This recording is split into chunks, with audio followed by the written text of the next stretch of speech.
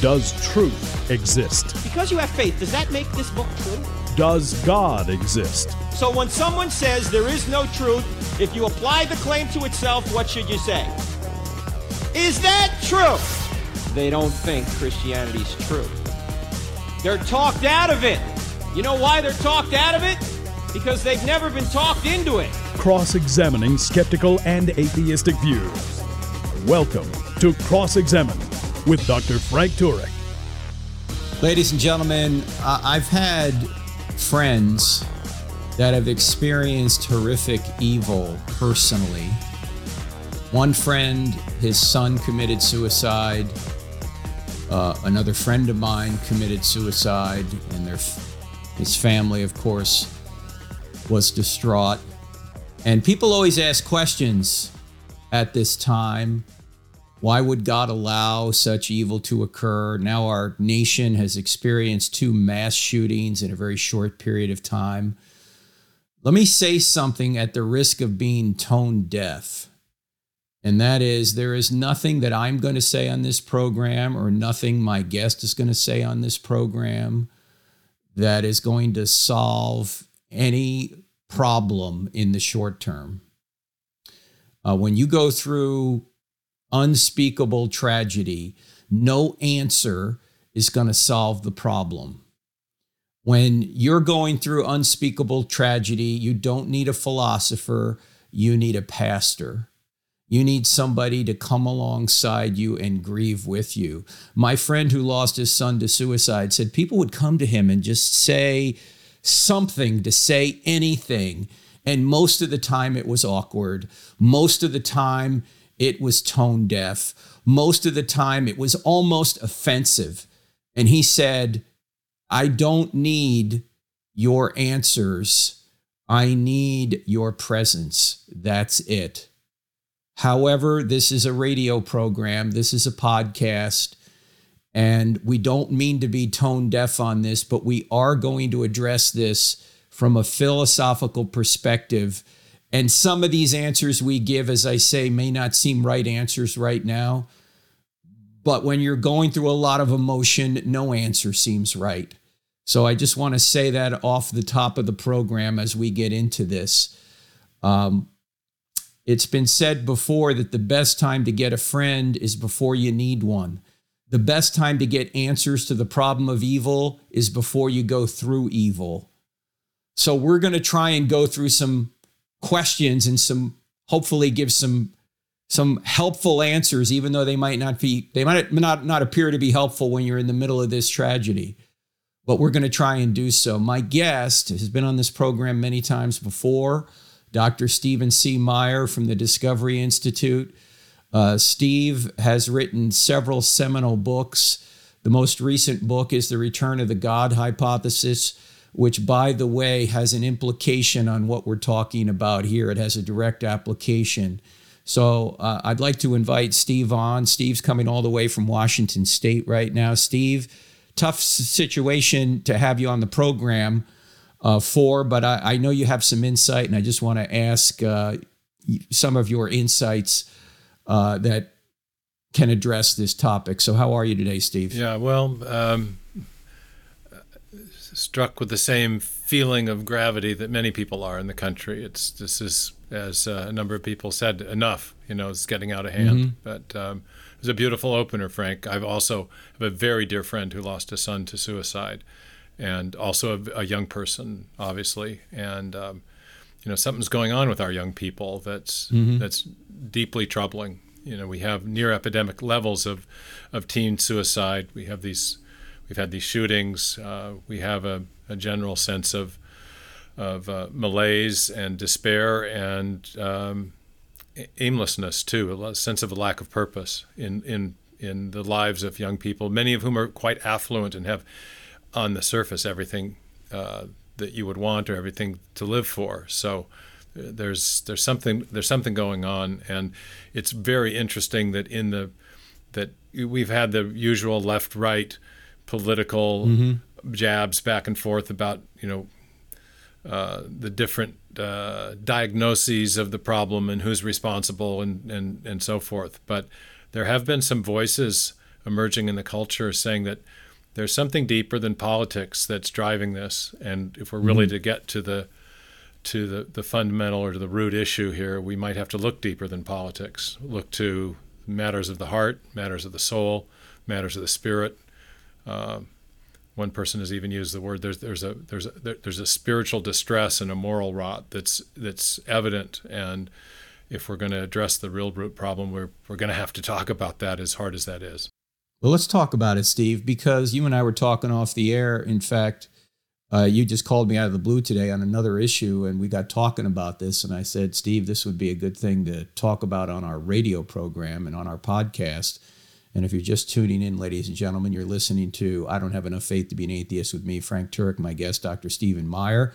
The podcast is called I Don't Have Enough Faith to Be an Atheist, but the radio program is on the American Family Radio Network. And before we got on, Steve, we were talking about Alexander Solzhenitsyn. Can you relate that story to our audience? Well, Solzhenitsyn is obviously one of the great figures of the 20th century, the courageous dissident who stood up to the Soviet Union and wrote many books, spent time himself in the Gulag.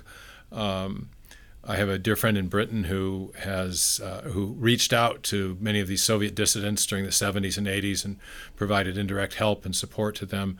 And Solzhenitsyn has told a story.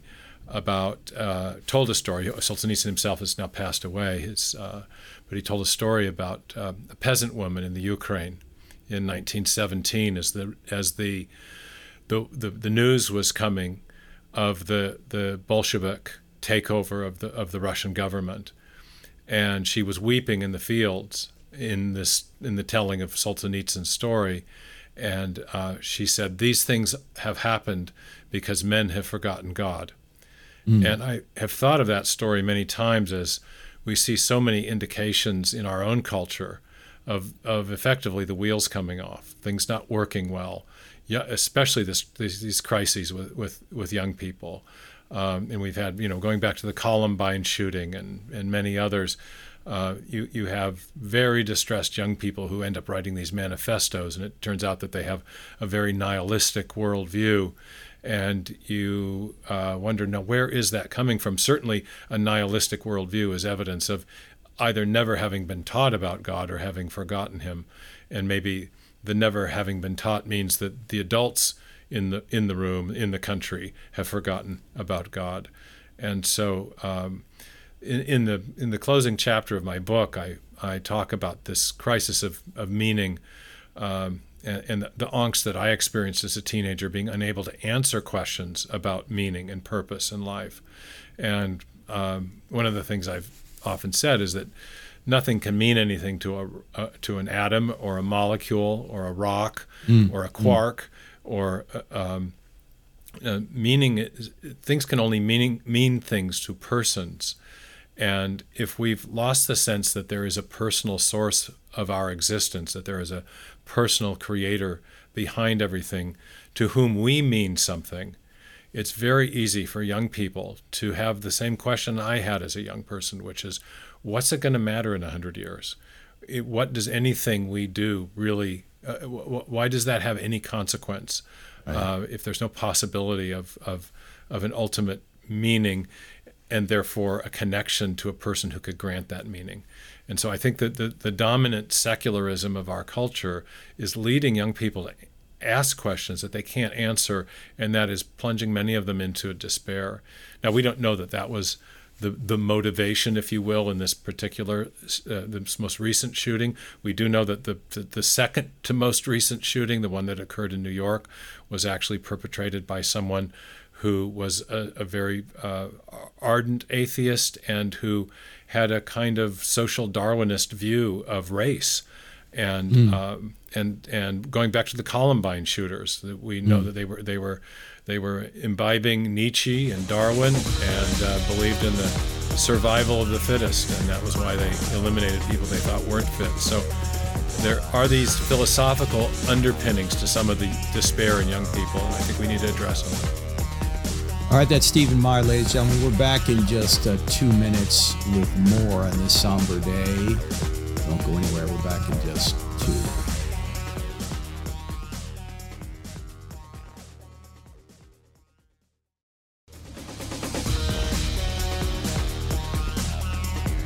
Welcome back to I Don't Have Enough Faith to Be an Atheist with me, Frank Turek, on the American Family Radio Network. My guest, Dr. Stephen Meyer, all the way from Washington State and the Discovery Institute. We're talking about what has happened to our culture. We've had, obviously, these two horrific mass shootings in the past couple of weeks. How did we get to this point? What is going on in our culture with regard to nihilism? In fact, Steve, why don't you define nihilism for us, and where does this come from? Well, nihilism is the worldview that basically denies that there's any meaning or purpose to human existence. And for many scientists and philosophers, nihilism is flowed out of, it's a consequence of another worldview known as materialism, the idea that matter and energy are the things from which everything else comes, and there is no purposeful creator or intelligence behind the universe. Therefore, if essentially when we die, we rot, and that is the end of the human story. So whatever meaning we can create for ourselves must be created on a very temporary basis during the time we're here on Earth. And the nihilist effectively acknowledges that that's very short-lived. There's a Jean-Paul Sartre, who was an existentialist, said that that essentially is a close paraphrase of one of his concepts, but without an infinite reference point, an infinite and personal reference point, nothing finite has any enduring or lasting meaning. And I think a lot of young people sense that. I did as a teenager. I had a period of angst, and I would now say in retrospect of mental illness as a teenager, where I had questions I couldn't answer about, the one that kept recurring to me is, what's it going to matter in 100 years? By which I meant, what does anything I do during the day in this repeating routine, what does any of it ultimately matter? If I get good grades and then I get to go into a good college, well, then what? So then I get a good job, and then I make money, and then what after that? The thing that triggered it for me actually was I had broken my leg as a 14-year-old, and I was in the hospital. My dad gave me a book about the history of baseball, and I was mad crazy about baseball at the time. And I read the stories of the greats of baseball of yesteryear and more recently, and as interesting as they were, they all had the same kind of trajectory. The young, talented prospect was scouted, came into the major leagues, ended up having a good career, logged so many seasons of high batting average or so many wins in World Series games or whatever it was. And then at 35 or 36 or 37, the player retired, lived out the rest of his days, enjoying the celebrity of having been a professional athlete, and then had those records to show for his life at the end of it. And I thought, well, but what's the meaning of that? I mean, so at the end, why? Who cares? And then, my mother, I remember telling me, well, that's just because it's sports and it doesn't really matter. But I thought, well, what about that? To me, that was the highest thing you could achieve. What about, so if you're a doctor, you save a lot of lives, but then those people eventually die. What is the ultimate meaning of human existence? And I couldn't get away from those questions. And they may seem very abstract and philosophical, but a lot of teenagers have them. And traditionally, they'd been answered much more satisfactorily, and were eventually answered for me by realizing that there was something, there was a personal presence behind the universe. There was a purpose to our existence because there was a purposeful creator, and that we could come into a meaningful relationship with that creator. And we've lost that. And the materialist worldview leads logically to the conclusion that if everything comes from matter and energy, and we're just a temporary combination of atoms that will eventually decompose, then what follows from that perspective is that when you die, you rot. And that anything that we achieve on this planet will only be remembered for a short time and will have no lasting meaning, as Sartre indicated. And so these things that seem very abstract and philosophical well up in the psyches of young people when they're at those ages, when they start asking questions like this. And many of them become very disturbed. And we've had a lot of teen suicides have nothing to do with failure to get into a good college or or family prospects or poverty or lack of wealth. There's not a material explanation for these things. It's a spiritual and emotional and psychological one. What we call mental illness is often a metaphysical angst. It was for me. Well, it appears that this continues to be an issue, not only with these mass shootings, but statistically, we've seen a great rise in teenage suicides over the past decade or so. There is an angst out there. And Steve, when we see these horrific acts, everybody, regardless of their worldview, realizes that they are horrific and wrong. But if the nihilistic worldview is true, if materialism is true, how can they be considered wrong from an objective viewpoint? Can they? Well, that's a very deep philosophical question. And my view is that it's not. My view is not that atheists don't have a moral code, right, or that they may not live in a very moral way. We know some atheists and agnostics who live better than people who are committed Christians. The question is, how philosophically can we make sense of morality if there is no source of the standard above us all to which we appeal when we say something is right or wrong?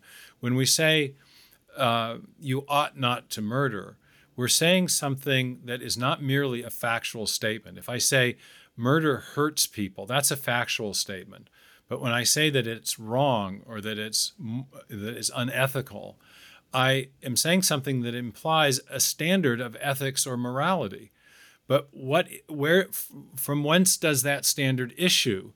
How can I explain what that standard is if I'm a materialist? If all that exists is the material world, that indicative tense can describe that. The water is wet, the grass is green, atoms have such and such properties. But that's none of those are moral statements. Those are statements about matter only. Moral statements are statements about something else, about a standard of behavior, about the way we should treat each other. They are essentially statements of value. Mm-hmm. Behind every moral statement is a presumed value of the thing to be protected. If I say you ought not to kill or murder someone, that's because human life has value. But valuing is something only a person can do.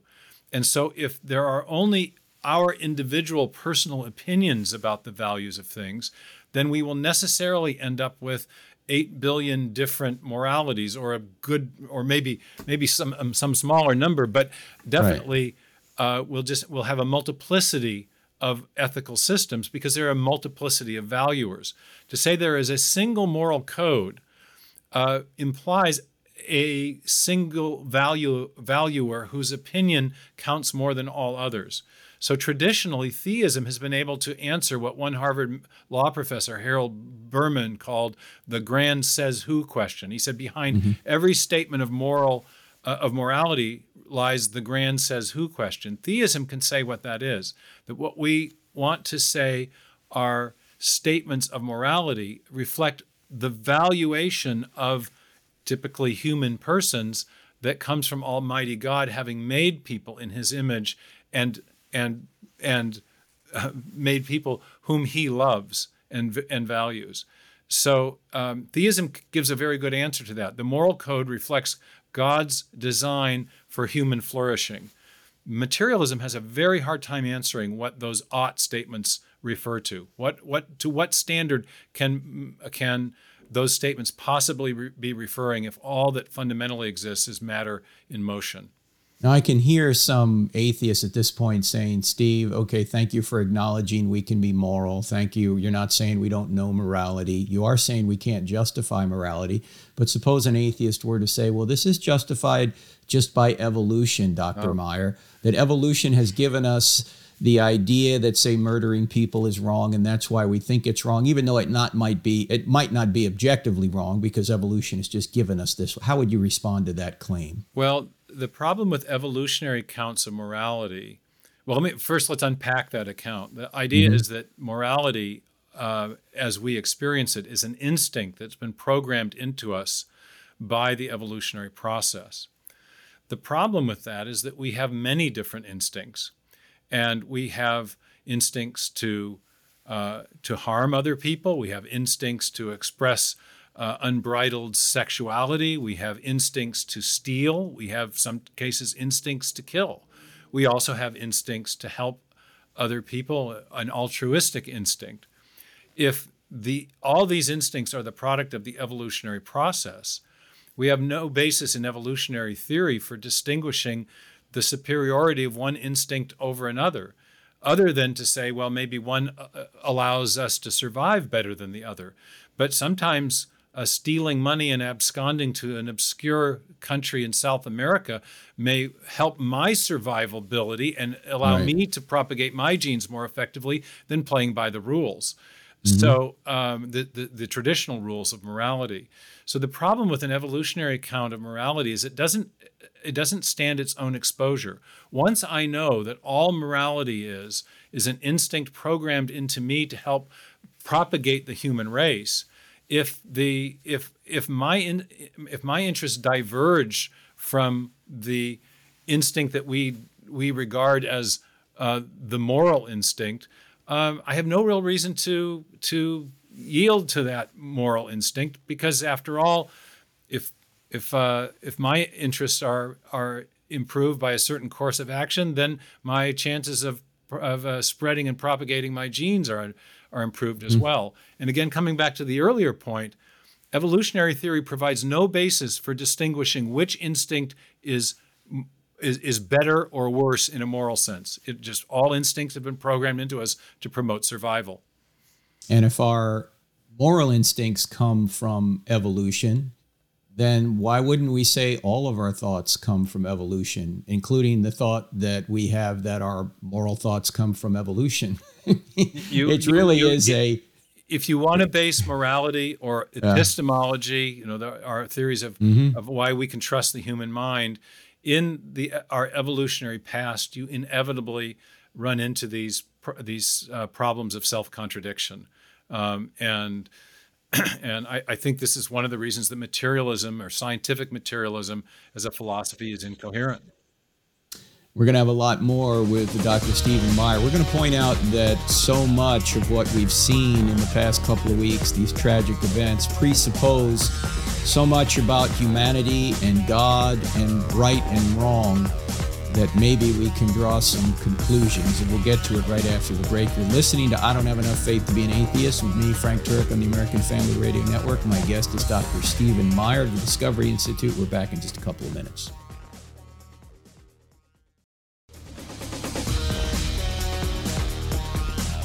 Welcome back to I Don't Have Enough Faith to Be an Atheist with me, Frank Turek. My guest, Dr. Stephen Meyer. Before I get back to Steve, I want to mention I'm doing a 5-part series at Southbrook Church in my hometown of Weddington, North Carolina, every Wednesday night. Well, I'll be this Wednesday night coming up.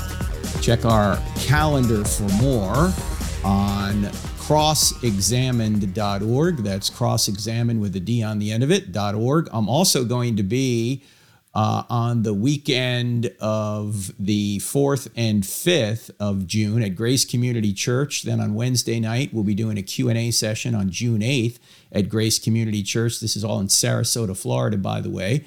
And then the following weekend, I'll be preaching again at Grace Community Church, the Saturday night service and Sunday morning services. Go to our website for more on that. Again, the Southbrook Church I Don't Have Enough Faith to Be an Atheist event is 6:30 p.m. June 1st. And then we'll also meet on June 15th, June 22nd, and June 29th. Grace Community Church will be the weekend of the 4th and the weekend of the 11th. Let me go back to my guest today, Dr. Stephen Meyer. We're talking about the tragic events of the past couple of weeks and trying to sort of get a big picture view as to why we've had these events, why so many people feel angst, why suicide rates are up, why we are generally in a state of moral rot and spiritual demise. Why don't we talk a little bit about materialism, Steve? How did materialism as a worldview arise in the United States, or let's say in the West? In the West, yeah, it's a very broad phenomenon. The 19th century was a really pivotal century from a standpoint of intellectual history. the science itself arose in a very theistic, even Christian milieu in a period called the Scientific Revolution from roughly 1400 to 1700, 1750. And the great scientists of that period were devoutly religious men. They were mostly men in that time. Kepler, Boyle, Newton, William Harvey, who discovered the circulation of the blood. These scientists believed they were studying nature in order to give glory to God. In fact, there's a wonderful book at Princeton University Press published by the historian of science Rodney Stark with that title, which is about the scientific revolution. But in the 19th century, there was a kind of shift where scientists began to explain the origin of things, the origin of the solar system, the origin of the geological features on planet Earth, the origin of species with Darwin, the origin of the first life, the origin of human life, by reference to unguided, undirected natural processes.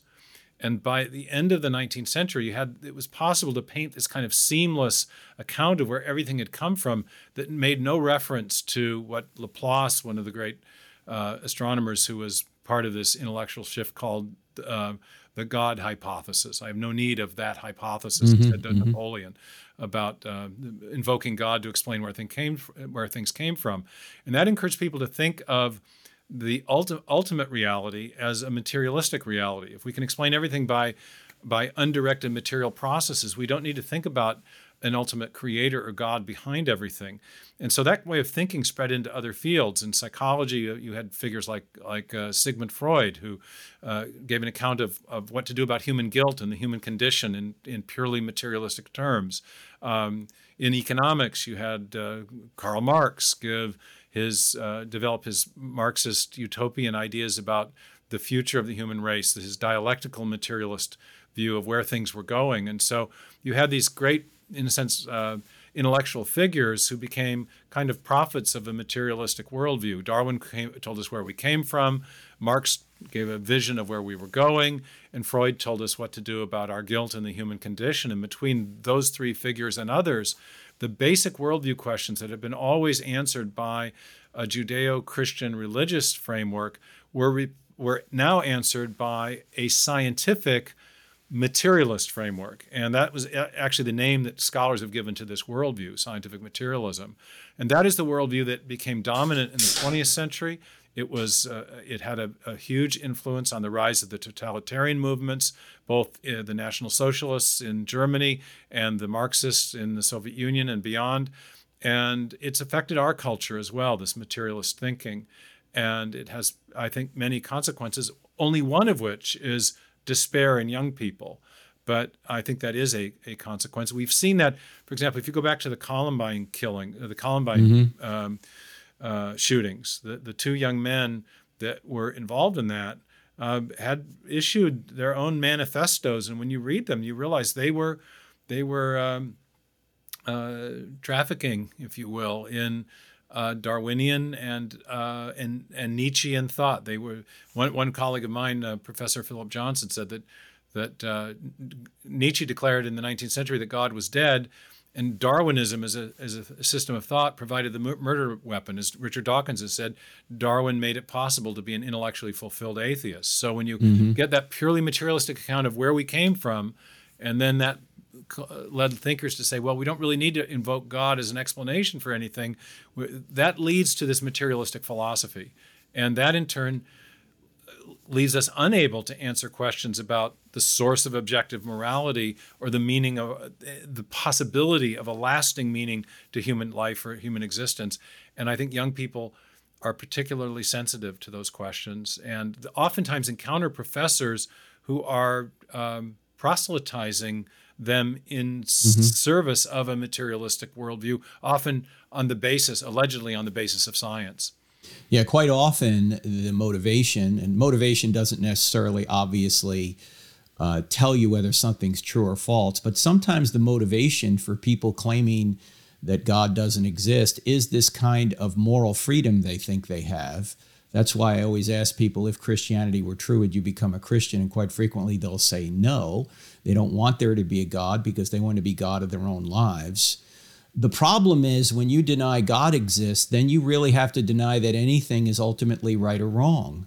And yet when we see these horrific shootings, as we've already pointed out, Steve, every one of us in our gut knows that what these shootings or these shooters did was morally wrong. But they can only be morally wrong if there's a standard beyond ourselves, if there's a purpose to life, if human beings are valuable. Have intrinsic dignity and worth. Yes. Yeah. Yes. And these things are hard to those propositions are hard to justify philosophically within the framework of scientific naturalism or materialism. Actually, most scientific naturalists or materialists just become relativists morally. Yeah. But a consistent relativist has nothing to say in the face of these kinds of horrific acts.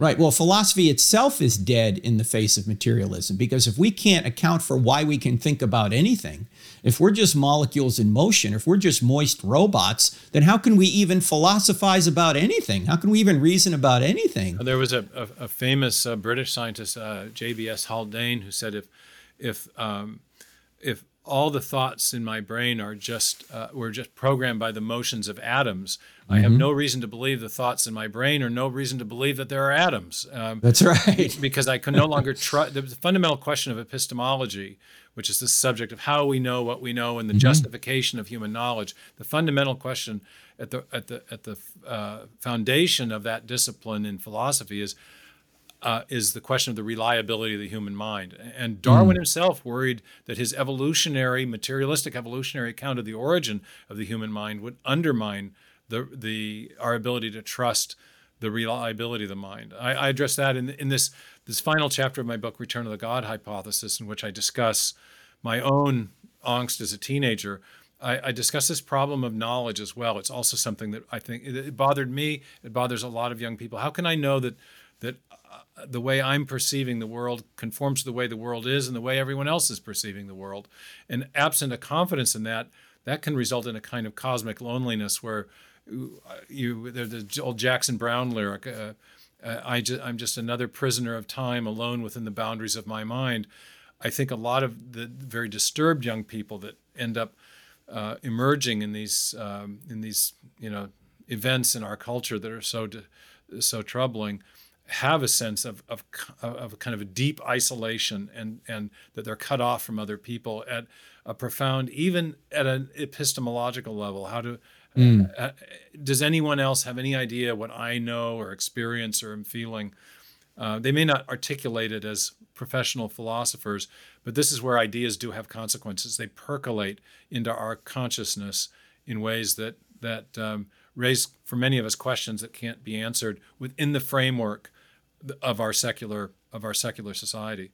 Now, Steve, the book Return of the God Hypothesis, we've just been touching on it here. We did a whole program on it about a year ago, but it does seem to have sort of a dual application to its title. In one sense, you're saying, okay, there's a return of the God hypothesis to big scientific questions like the origin of the universe, the fine-tuning of the universe, the origin and the propagation of subsequent life forms. But isn't there another angle on this, Steve, that we need to return to God morally in order to make sense of our lives and to give people meaning so they can move forward? Well, I think the materialism of the 19th century was largely predicated on the incomplete scientific understanding of the late 19th century. As we have learned more about the origin of the universe and about the exquisite design of living organisms with the digital code that is stored within them, and the nanotechnology, and as you mentioned, the fine-tuning of the laws and constants of physics, there are wonderful and very powerful reasons to believe in the reality of an intelligent and powerful being, as Sir Isaac Newton put it long ago, that the evidence for God, for a creator, for an intelligent designer is extremely strong. And that allows, at least in principle, us to begin to think about those questions of meaning again in a new light, because meaning requires, as I mentioned before, a personal source. Nothing can mean anything to a rock or an atom or a quark, but things can mean things to persons. In fact, things are only meaningful in relation to persons. Things mean things to me because I am a person and I care about things. And if our lives matter to an ultimate person, then the questions that are bothering young people, I think, can be put in a different context. And I think we can begin to, I think we can find hope again. And there, interestingly, in this particular tragedy, people on the left and on the right, not all, but some, have eschewed the typical political recommendations that they offer, whether it's gun control or more security at schools, or there are plenty of debates to be had about all that, and I'm not taking a position on any of that. But some people have said, hey, what this really shows is this is a spiritual vacuum in our culture. There's a moral problem, and we need to come back. We need to come back to God. And we're going to talk about how we can do that and give hopefully a couple of suggestions on how we can do that in the final segment with my guest, Stephen Meyer. You're listening to I Don't Have Enough Faith to Be an Atheist with me, Frank Turek. My guest, Dr. Stephen Meyer, the Discovery Institute. Back in 2 minutes. Don't go anywhere.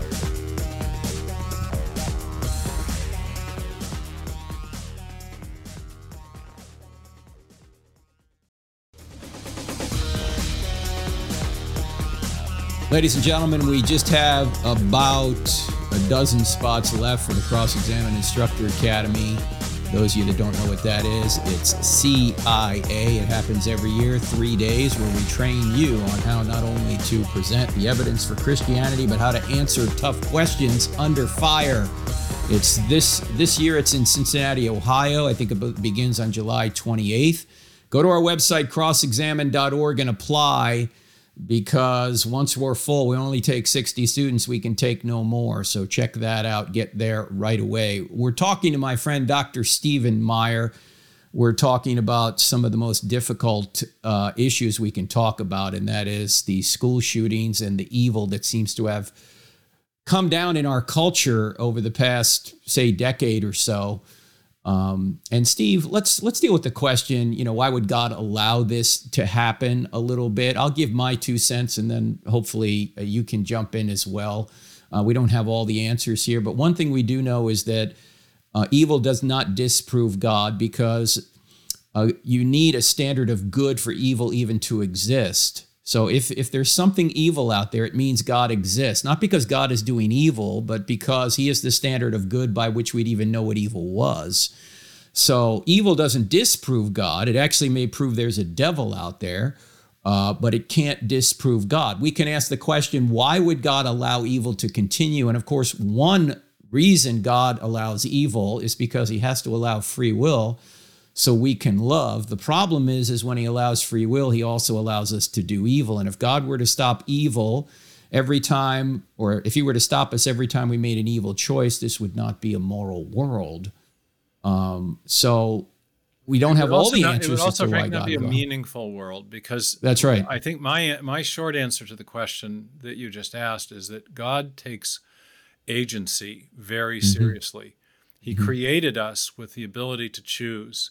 And that is the essential attribute that we hold in common with him, and is one of the things that I think Scripture means when it says that we're created in his image. And so in making us with this special attribute of the ability to choose, to create, to formulate ideas, and to initiate new lines of activity and creativity, God has created in human beings something very, very special that he is loath to simply obviate or eliminate by his own command. But that does come with the risk that we will use that capacity in ways that are harmful to ourselves and to each other.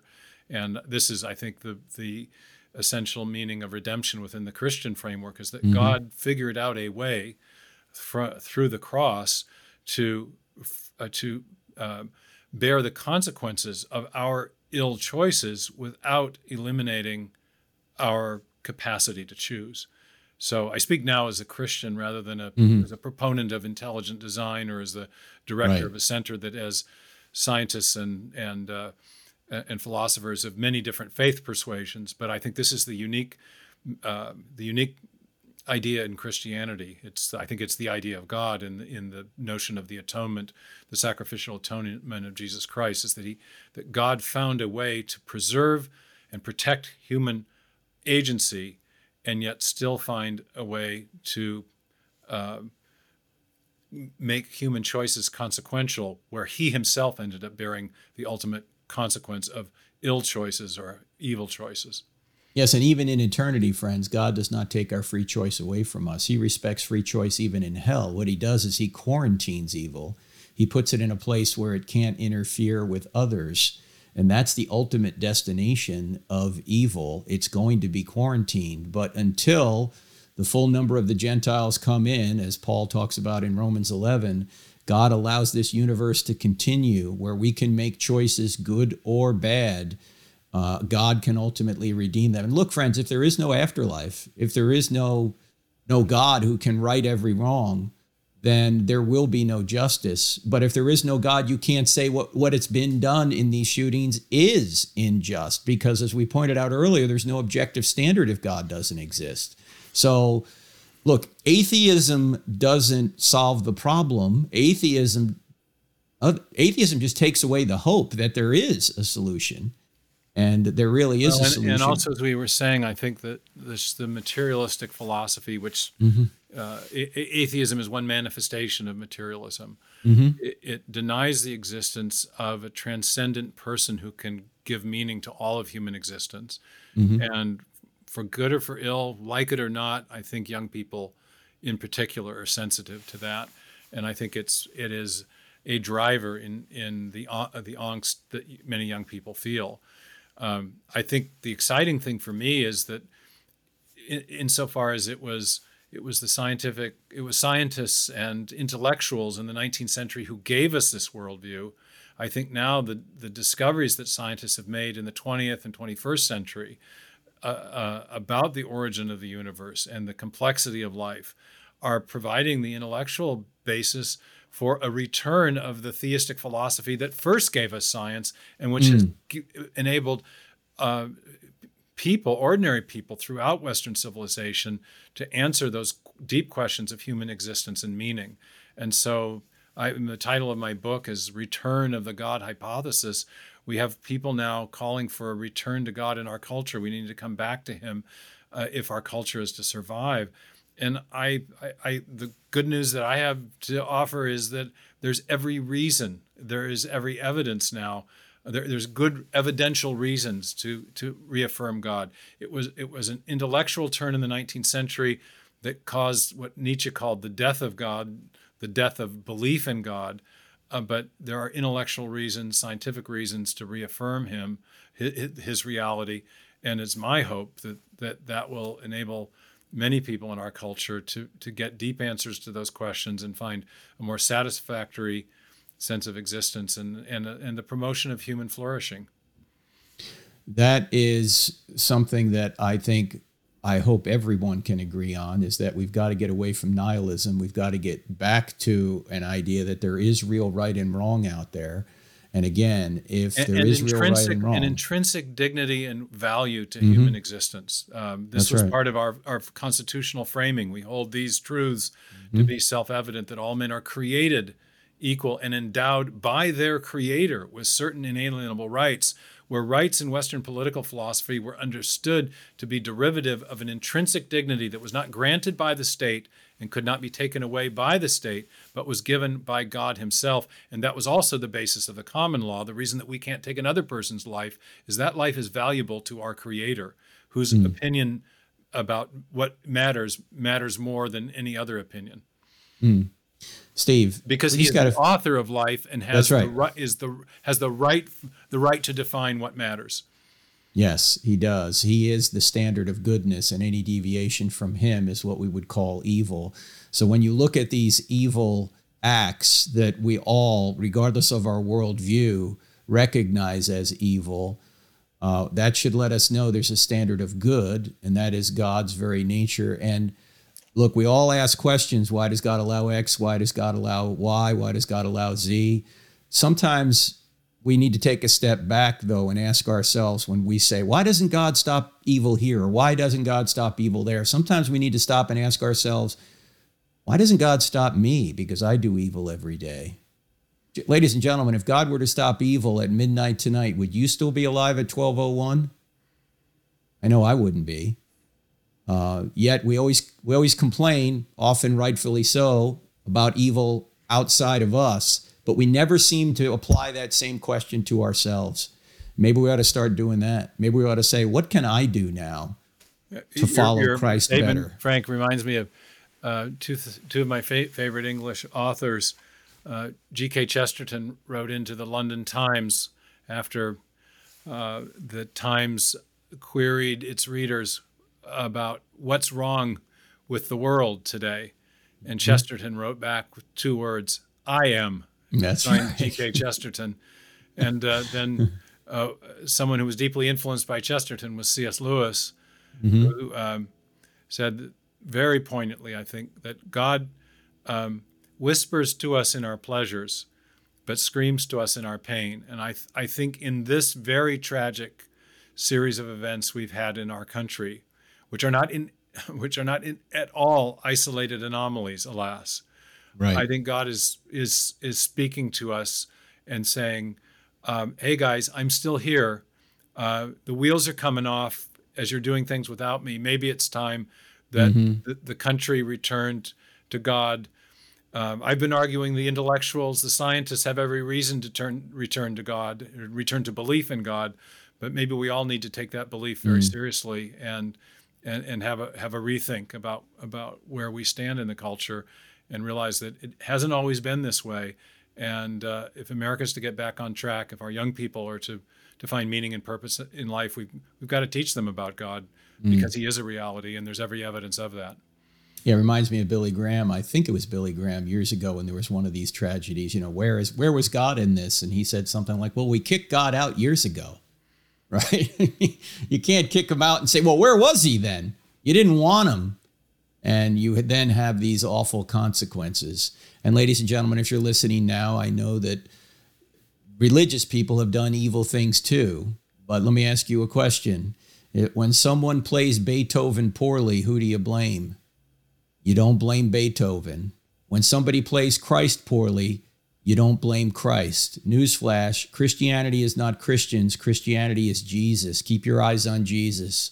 We're all fallen. We all do evil. That's why we all need a Savior. And let's pray that people come around, those that have lost young people in these tragedies and even older people in the Buffalo shootings. Let's pray that God's comfort can come through his Holy Spirit and also through the people around them. Steve, thank you for adding so much great insights to this program today. Thank you, Frank, for a very, very important conversation. Yeah. That's Steve Meyer, ladies and gentlemen. I want you to check out Steve at discovery.org. I also want you to go to the Daily Wire and check out a recent article he wrote on the multiverse, which is very interesting, ladies and gentlemen. It's big in pop culture now. It's in the new Doctor Strange movie. Check that out. We'll have Steve on again at some point to talk more about that. Ladies and gentlemen, thank you. Pray for the victims of these great tragedies, and I hope to see you here next week. Yes, the families as well. God bless. Thank you, Frank. Thank you.